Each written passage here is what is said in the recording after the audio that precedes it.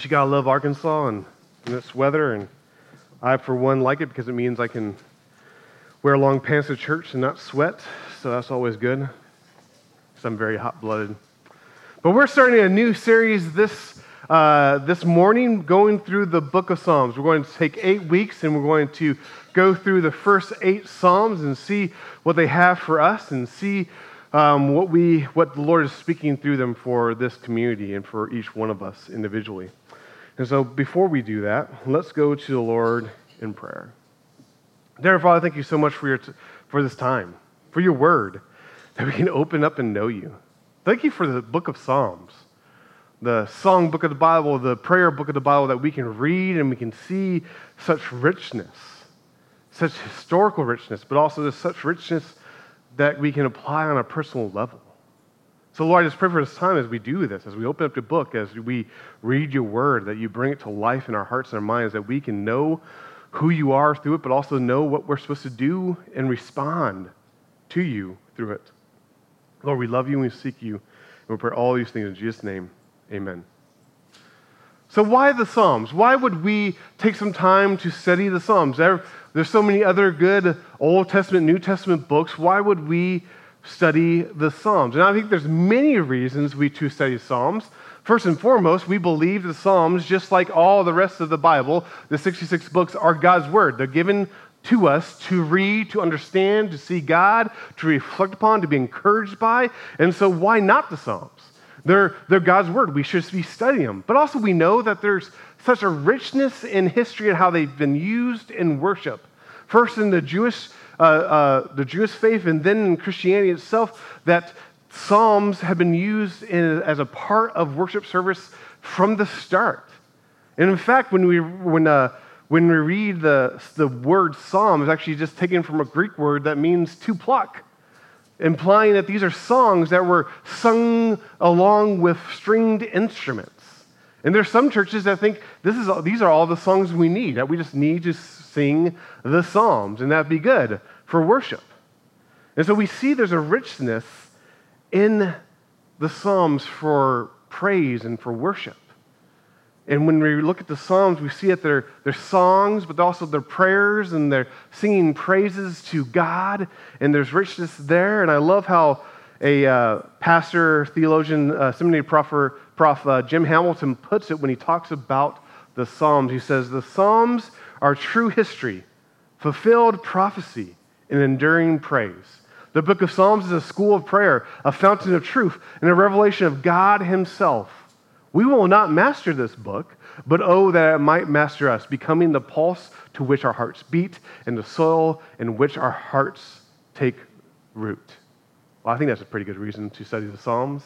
But we know the Psalms are rich, and we know that they've been described as the prayer book of the Bible. And even Dietrich Bonhoeffer, the German theologian and pastor who was executed by Nazis at the end of World War II, he even wrote a small little book called Psalms, the prayer book of the Bible. And he talks about the richness of there and how we're supposed to be praying these things. He says things like the Psalms are given to us to this end, that we may learn to pray them in the name of Jesus Christ. That we're supposed to be praying these, that they help us in how we pray and pray to God and praise our Lord. He also says the Psalter impregnated the life of early Christianity. Yet more important than all of this is the fact that Jesus died on the cross with the words of the Psalter on his lips. Whenever the Psalter is abandoned, an incomparable treasure vanishes from the Christian church, and with its recovery will become unsuspected power. Well, those are just some people, but hopefully you can see, hey, there's good reason to study the Psalms. There's good reason to dig in and see how God has used the Psalms, these prayers, these praises throughout history, and how they're still teaching us and guiding us today. And so let's dive in and see what God has in store for us in our study through the book of Psalms. And let's open up your Bibles if you have them. If you don't worry, it's going to be on the screen, but we're going to start where we should start, in Psalm 1. And this is what the psalmist says in Psalm 1. Blessed is the man who walks not in the counsel of the wicked, nor stands in the way of sinners, nor sits in the seat of scoffers. But his delight is in the law of the Lord, and on his law he meditates day and night. He is like a tree planted by streams of water that yields its fruit in its season, and its leaf does not wither. And all he does, he prospers. The wicked are not so, but are like chaff that the wind drives away. Therefore the wicked will not stand in the judgment, nor sinners in the congregation of the righteous. For the Lord knows the way of the righteous, but the way of the wicked where it will perish. When we look at the world, it seems like day by day, moment by moment, it's becoming more and more divided. There's more camps, there's more groups, there's more interest groups. There's so many divisions going on where people identify them by different things. And so it can be almost hard when you look at the world at large to understand what's going on because there's just so many divisions, a vast variety of identities that people have subscribed to that can even be hard to understand what humanity is. But the Bible, God, actually offers a different method to understand humanity. For he makes one division into two camps. You are either the righteous who know God, or you are the wicked who do not. That's how the psalm actually talks about humanity, and that's how the Bible talks about humanity. Again and again, it says there's only two camps in all of the world. You either know God or you don't. And that he describes, the Bible describes, God describes, and now the psalmist here describes the result, the fruit that comes from being in either camp, of either being the righteous who know God or being in the camp of the wicked who do not know God. It makes it very clear what is the result. And so what can we take from this Psalm 1, when you read it and say, what does this mean for us? And I just offer you this, that we should take a command, an urging, to build a blessed life on the Bible. For this is what the psalmist is kind of saying. He's talking about what it means to be blessed, what it means to be receiving that favor from God, what it means to be one of God's people and the result in their life. And what does that mean? It means you base your life, you organize your life, you ground your life on the Word of God. That you don't listen to the world that does not know God. You don't listen to the world that's opposed to God's ways, but rather you follow what God says. You build your life on His Word, and that we build a blessed life on the Bible. We see this. This is actually a recurring theme throughout all of Scripture about how God's words are true, about how God should be the grounding for our whole life. And the psalmist, when he starts the book of Psalms, it's interesting, when he's starting this book of praise and these books of prayers, he chooses to start with this fundamental piece. Ground your life in the Word of God. Know it. Dwell on it. And if you do, you will be blessed. Or if you are blessed and you know God, you should be living in this way. This psalm starts talking about blessed is the man, the blessed man. The blessed is the man who does these things. And when you read this, I think it's easy when you read it to start thinking about, if someone does what's going to follow, we will then be blessed. We will then have this natural result happening. But I think when you read this in the context of all of Scripture, a more natural way of reading this is, if you are blessed, if you know God through Jesus Christ, as we read it as Christians through the lens of Christ, if you have been changed, if you fundamentally have been saved, and now you know you're blessed, and how you know you're saved, and how you know you stand in Christ, then as a result, you live your life in a different fashion.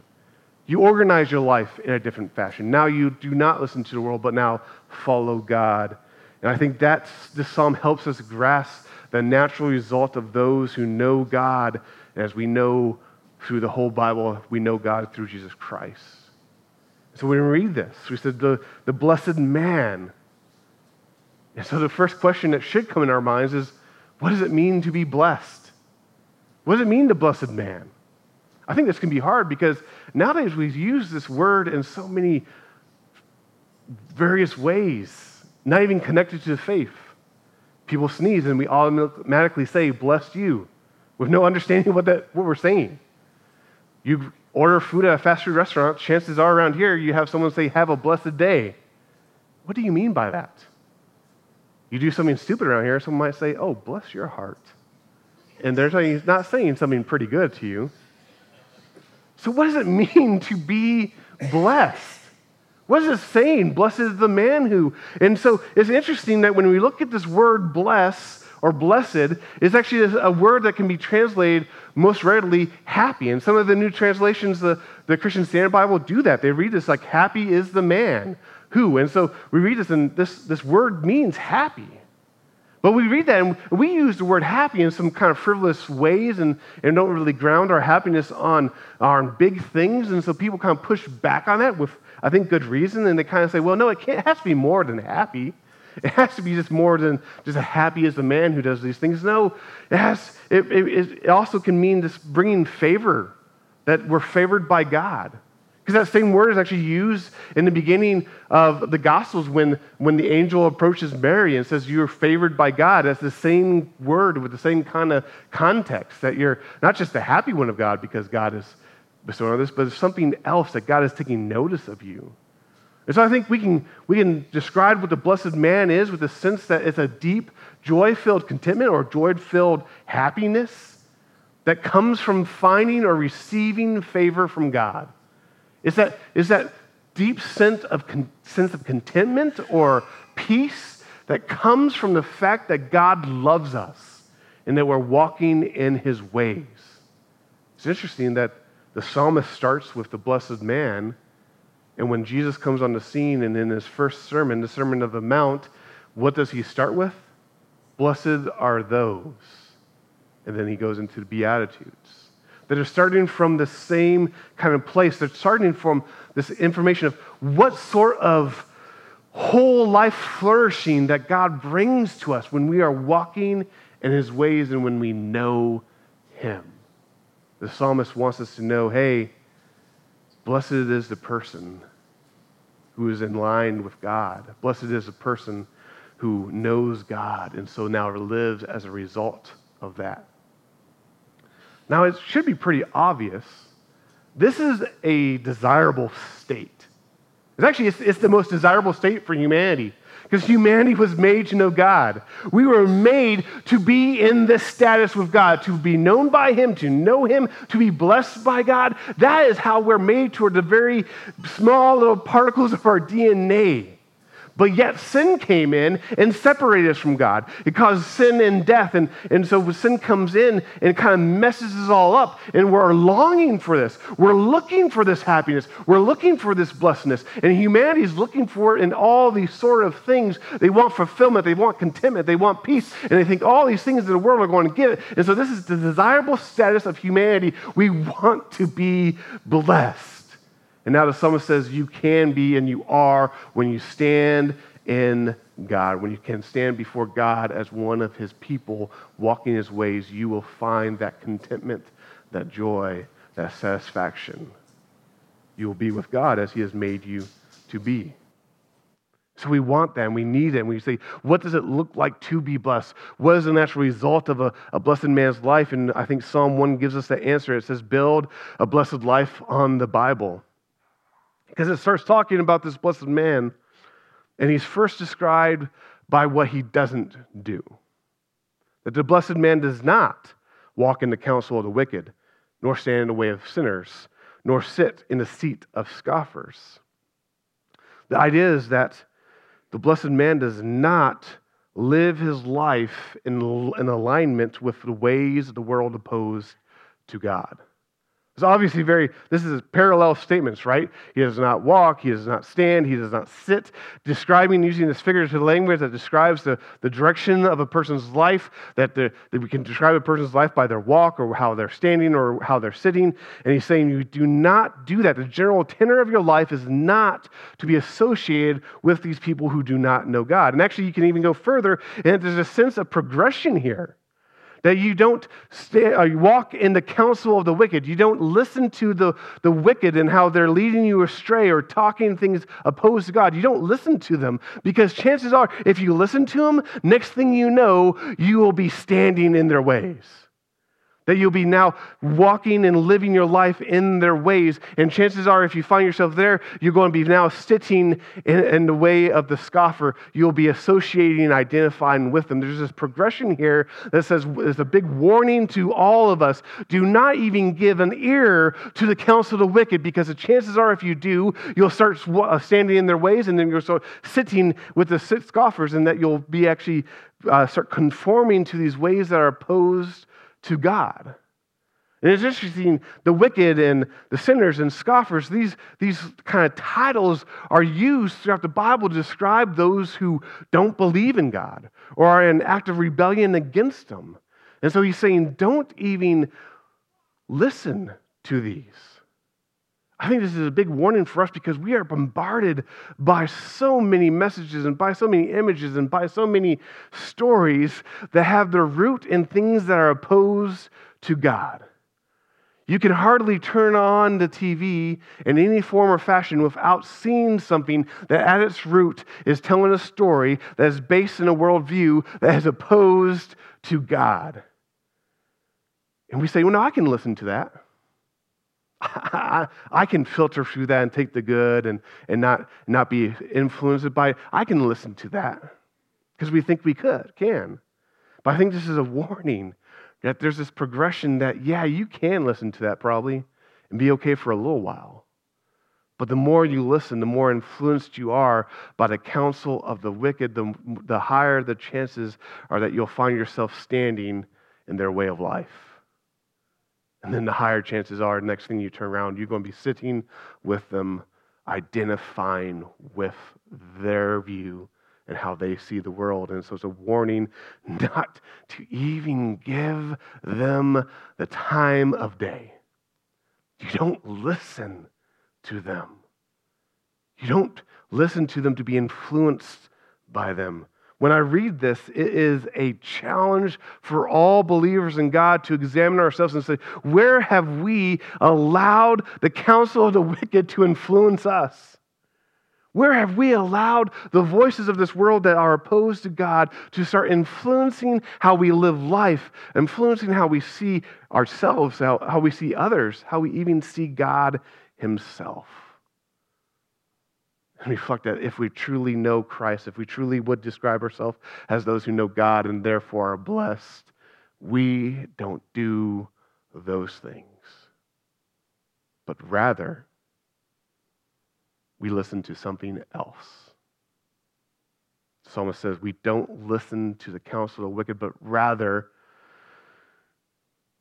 but his delight is in the law of the Lord.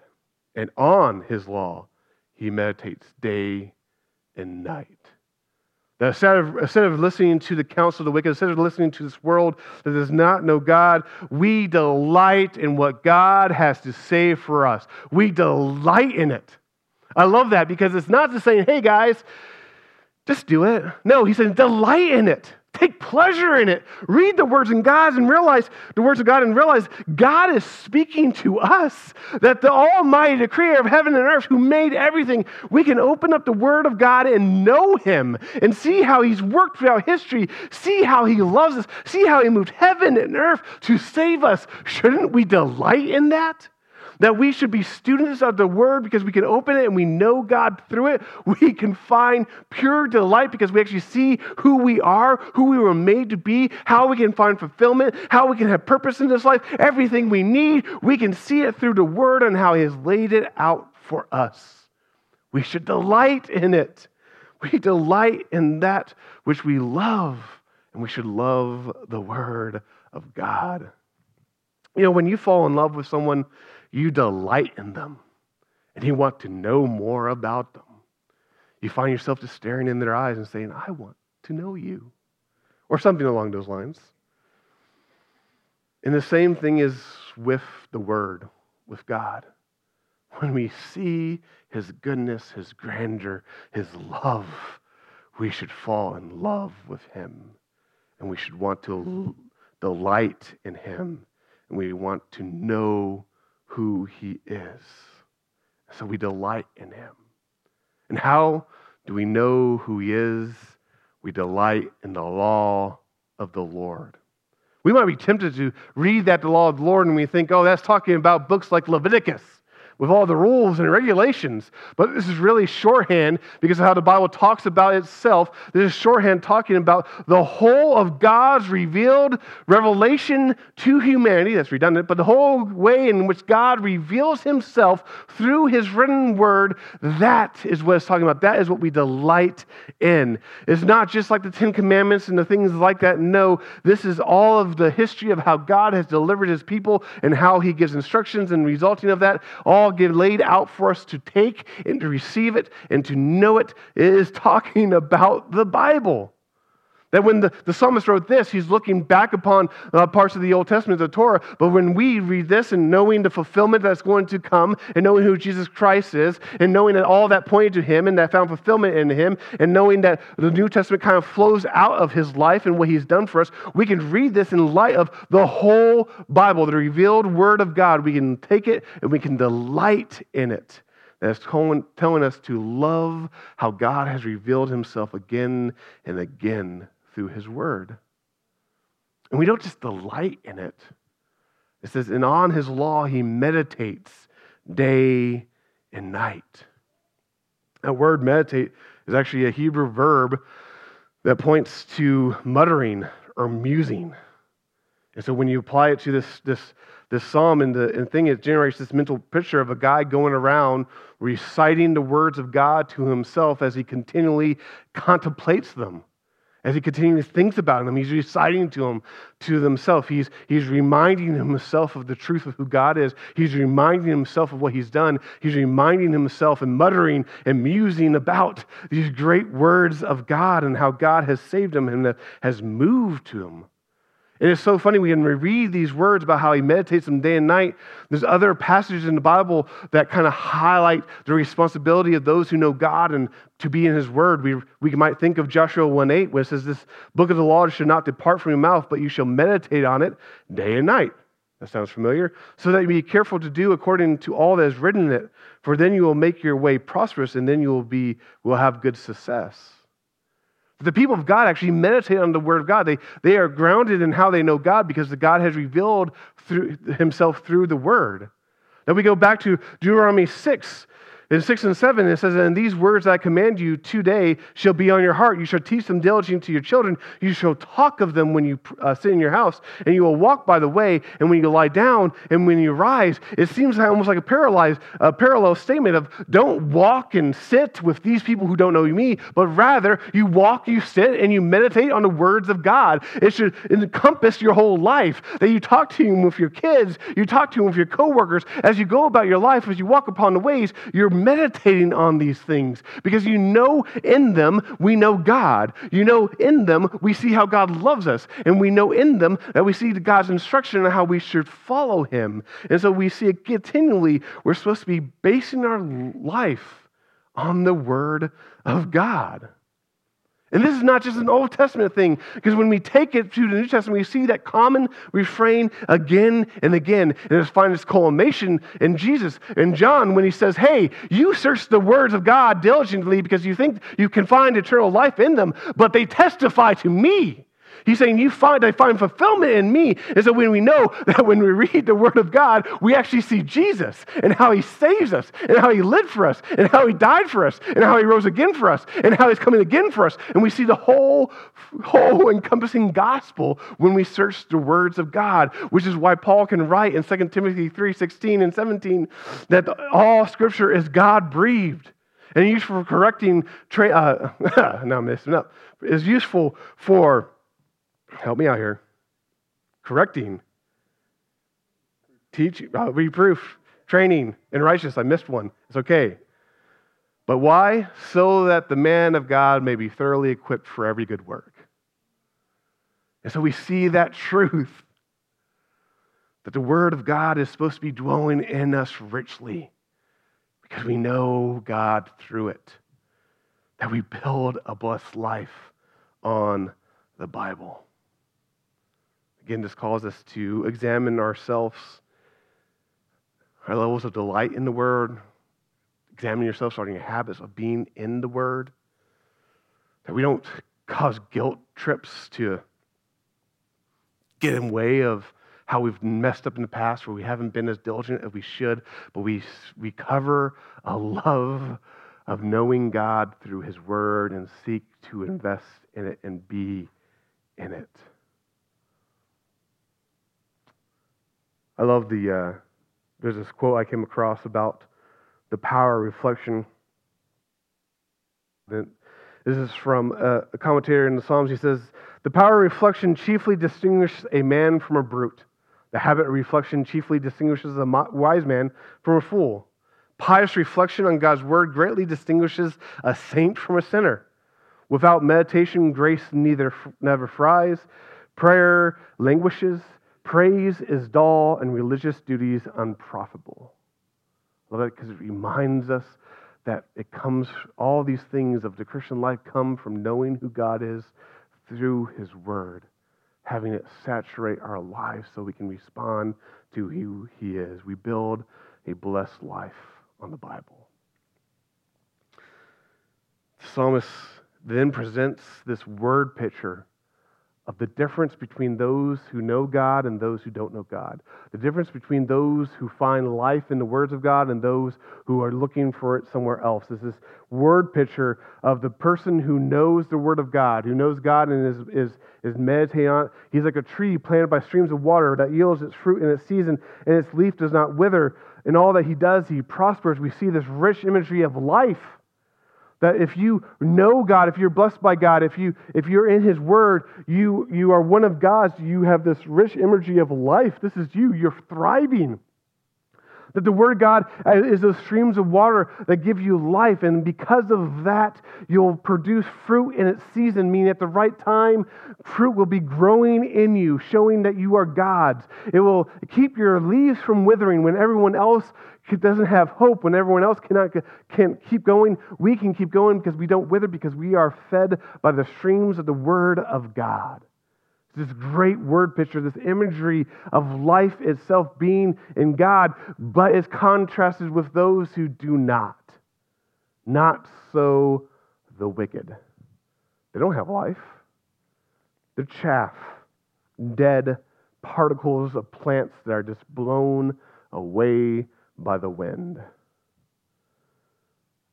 This imagery is rich because it shows us the purpose and the result, if you want to say, or that shows us what we're made for. That we're made to thrive. We're made to be thriving people with God. And you see these trees planted by streams of water. It almost even brings up images of that perfect garden that God made in Eden, and how that was the purpose of humanity, to be planted with these trees, and it was fed by these 4 rivers, and it was this richness where people dwelled with God and walked with God, and that's what it was made to be. But yet, that is not where we find ourselves now, and so it's almost this promise of a reversal, that we can get back into that sort of life. We can have that sort of blessings. We can have that relationship with God if we know God through His Word, that we can be thriving like we were made to be back then, and that we find that fulfillment as we are abiding in that true vine, Jesus Christ, as He's bringing back the Word into our life again and again, and we know Him. This rich imagery of life that we see and we can see as a result of knowing who God is and walking in Him. But we also look and see those who do not know Him, and they are described as being dead, chaff, blown away by the wind. It's a contrast of alive versus dead, planted versus blown away, unwilted versus withered, fruitful versus barren. And the contrast could not be more vivid of what happens if you know God versus when you don't know God. And I think when the psalm finishes up in these last 2 verses of 5 and 6, it heightens that contrast of the wicked cannot even stand in judgment because they're being judged. They'll be bowing down, and they'll be under the weight of that judgment, and they won't be part of the congregation of righteous. That they cannot even be part of God's people. Why? Because God is coming and He's judging those who do not know Him, do not follow Him, that He's setting all things right. And this image should evoke some responsiveness when we see this vividness of the the tree as well as the chaff, as well as the judgment that's coming and the congregation of righteousness, and should evoke some responses in us when we see this big contrast for those who know God and who don't. How does offer what I think we should feel? Maybe you feel something different, but I think we should feel when we read this, we rejoice that we're alive in Christ. That when we read this, knowing that we stand in Christ, we read this and say, that is me. That is who I am. I have that life. I'm fundamentally different. I have now been blessed in ways I cannot even comprehend because He loves me. And so we can rejoice in that. We rejoice in that we know that we are fed by a stream of water that gives us eternal life, that never abates, and this is Jesus Christ. We can rejoice in that. And now because of this new life, we should be this person who is studying His Word, who meditates on it, who knows it, because that's how we know Jesus and what He has called us to. We rejoice in this. But it also calls us, I think, to respond that we repent when we have failed, because we know we fail so often. We repent when we have turned away from His Word and sought to live like our own. We repent when we don't really base our life on His Word, when we think we know better. We repent knowing that He welcomes us back, and we in that repenting, we actually start proclaiming to others of how it's better to know Christ, better to know God than it's not. And we start proclaiming the truth of who He is, that they can truly know Him through His Word and come to know Him, and so also be that person who is blessed in a relationship with God. Because we're called to build that blessed life on the Bible. That's what we're called to do when we read this. This is us talking to us saying, ground your life on the Word of God. When you think about how do we do this, what does this mean practically? It's interesting because we're so tempted to turn this into a work. We're so tempted to read a passage like this. Or maybe I'm just tempted because I want to do it myself. And I read this passage and I say, oh, to be blessed, to have God, to have Him love me, I must do this. I must know His Word, and I must know it well. And boy, did I mess up because I can't even recite 2 Timothy 3:16. I must know it. I must dwell in it. It must embody me. But I don't do it. And I can't do it perfectly.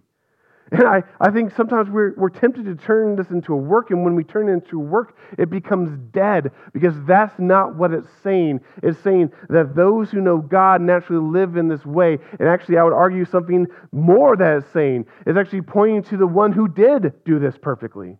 That our hope is not that we can do it. Our hope is there is someone who came who was the blessed man, who did not listen to the counsel of wicked, who did meditate on the Word day and night, who did everything he was required to do and lived a perfect life. And that is where our hope is found. Our hope is not found in doing this perfectly. Our hope is to look towards and have faith in Jesus Christ, who did this perfectly, who reigns forever and gives us that life. And when we look at that, we can be encouraged and say, that is not who I am, but now I can look to Him and try and strive through the life He's given me, through the power He's given me by the Holy Spirit, to live like He lived, and to base my life on His words, and base my life on the words of the Bible. And so we look to Him, and that is where we find hope. And that's where we find how we're supposed to apply this to our lives.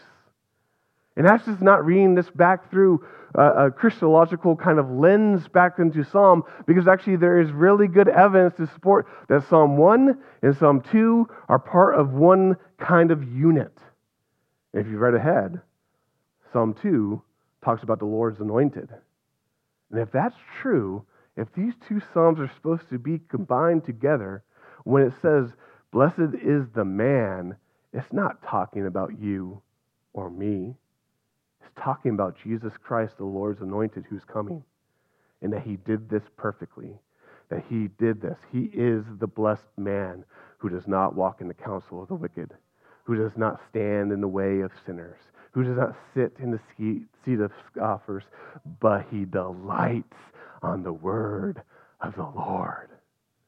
And on His law he meditates day and night. And if we read our Bibles, we see how true that is, because our hope is in the one who came and declared to the Pharisees, my food is to do the will of him who sent me and to accomplish his work. Our hope is in the one who can look at the Pharisees and say, I have come down from heaven not to do my own will, but the one who sent me, the will of him who sent me. And so we see how Jesus did this. He lived this. He lived it for us so that we can have hope. The man who went to battle with the devil with the word of the Lord on his lips did this perfectly, so now we can read this and see our hope in him, knowing that now we can apply these truths to our lives and know that we are both supposed to build our life on the word of God and so be one of his. So when we read this, finding our ultimate hope in Christ, what does this mean for our lives? Well, I just offered you a few applications, which there are many that we kind of have looked at. Number one, I think we should do is you watch the counsel you walk in. How easy it is to be led astray. How easy it is to give your ear to things that are not based on God's word, to things that are opposed to God's way of thinking. How easy it is to let things seep into our minds. That we watch that. We're on guard against it. That you set those rails up. And it's not in a legalistic fashion, but it's in the fashion of responding with who God is and what he's done for our lives. And we want to follow him, and we want to be conformed more and more into the image of his Son. And so we seek not to listen to the ways of the world opposed to God, but we seek to fill our lives with the truth of the word and base our lives on that. I think we also are called to delight in our Savior. This psalm brings in the fact that we're supposed to delight in the law of God, delight in the word of the Lord. But we delight in our Savior because that is the fulfillment of the law. That's the fulfillment of the word. That we delight in him and we base our whole life in this delight. We base our whole life in the fact that he has saved us. Not because of what we've done, but because of his love. And so we base our life in this delight, and we delight, and we should find more and more delight in our God. That we pick up our Bible and we can read the Bible no matter where we are in the word, and we should be able to delight in our Savior. Delight in the one who saves, delight in the one who has fulfilled all that we read. Which goes into my next urging, maybe application point, is we should all be students of Scripture. We live in an unprecedented time of access to the Word of God. I have a whole shelf in my office of Bibles. Everyone here probably has an electronic version on their phone that's in their pocket. You can go online and find free versions again and again. You can listen to it as it talks to you. You can ride around the car as it speaks to you. In so many languages, it's there for us. We have an unprecedented access to the Word. Let's make use of that. Let's open up the Word and become students of it. Let's study the Scriptures diligently, seeing if we truly can see the things that are spoken on Sunday morning there in the Word. Let's go to our small groups or to Bible studies prepared to dive deep into what the Word is saying so that it can grow in us and change us from the inside out as we become more and more like Christ, as the Holy Spirit applies the Word of God to us and makes us who we're supposed to be. Let's be students of the Word, studying diligently because we truly believe in them we'll find Christ, and Christ is the one who saves us. But in all of these, what we're striving to do is to build a blessed life on the Bible. That it's our foundation. It is our rock. It is what won't be moved. It is how we can see and understand and relate to and serve God when we build our life on His Word. Join me in prayer. Dear Father, thank you so much for your Word. Thank you for the ability that we can read, that we can process, that we can understand how you have communicated to us. Lord, I just thank you so much for your Word that we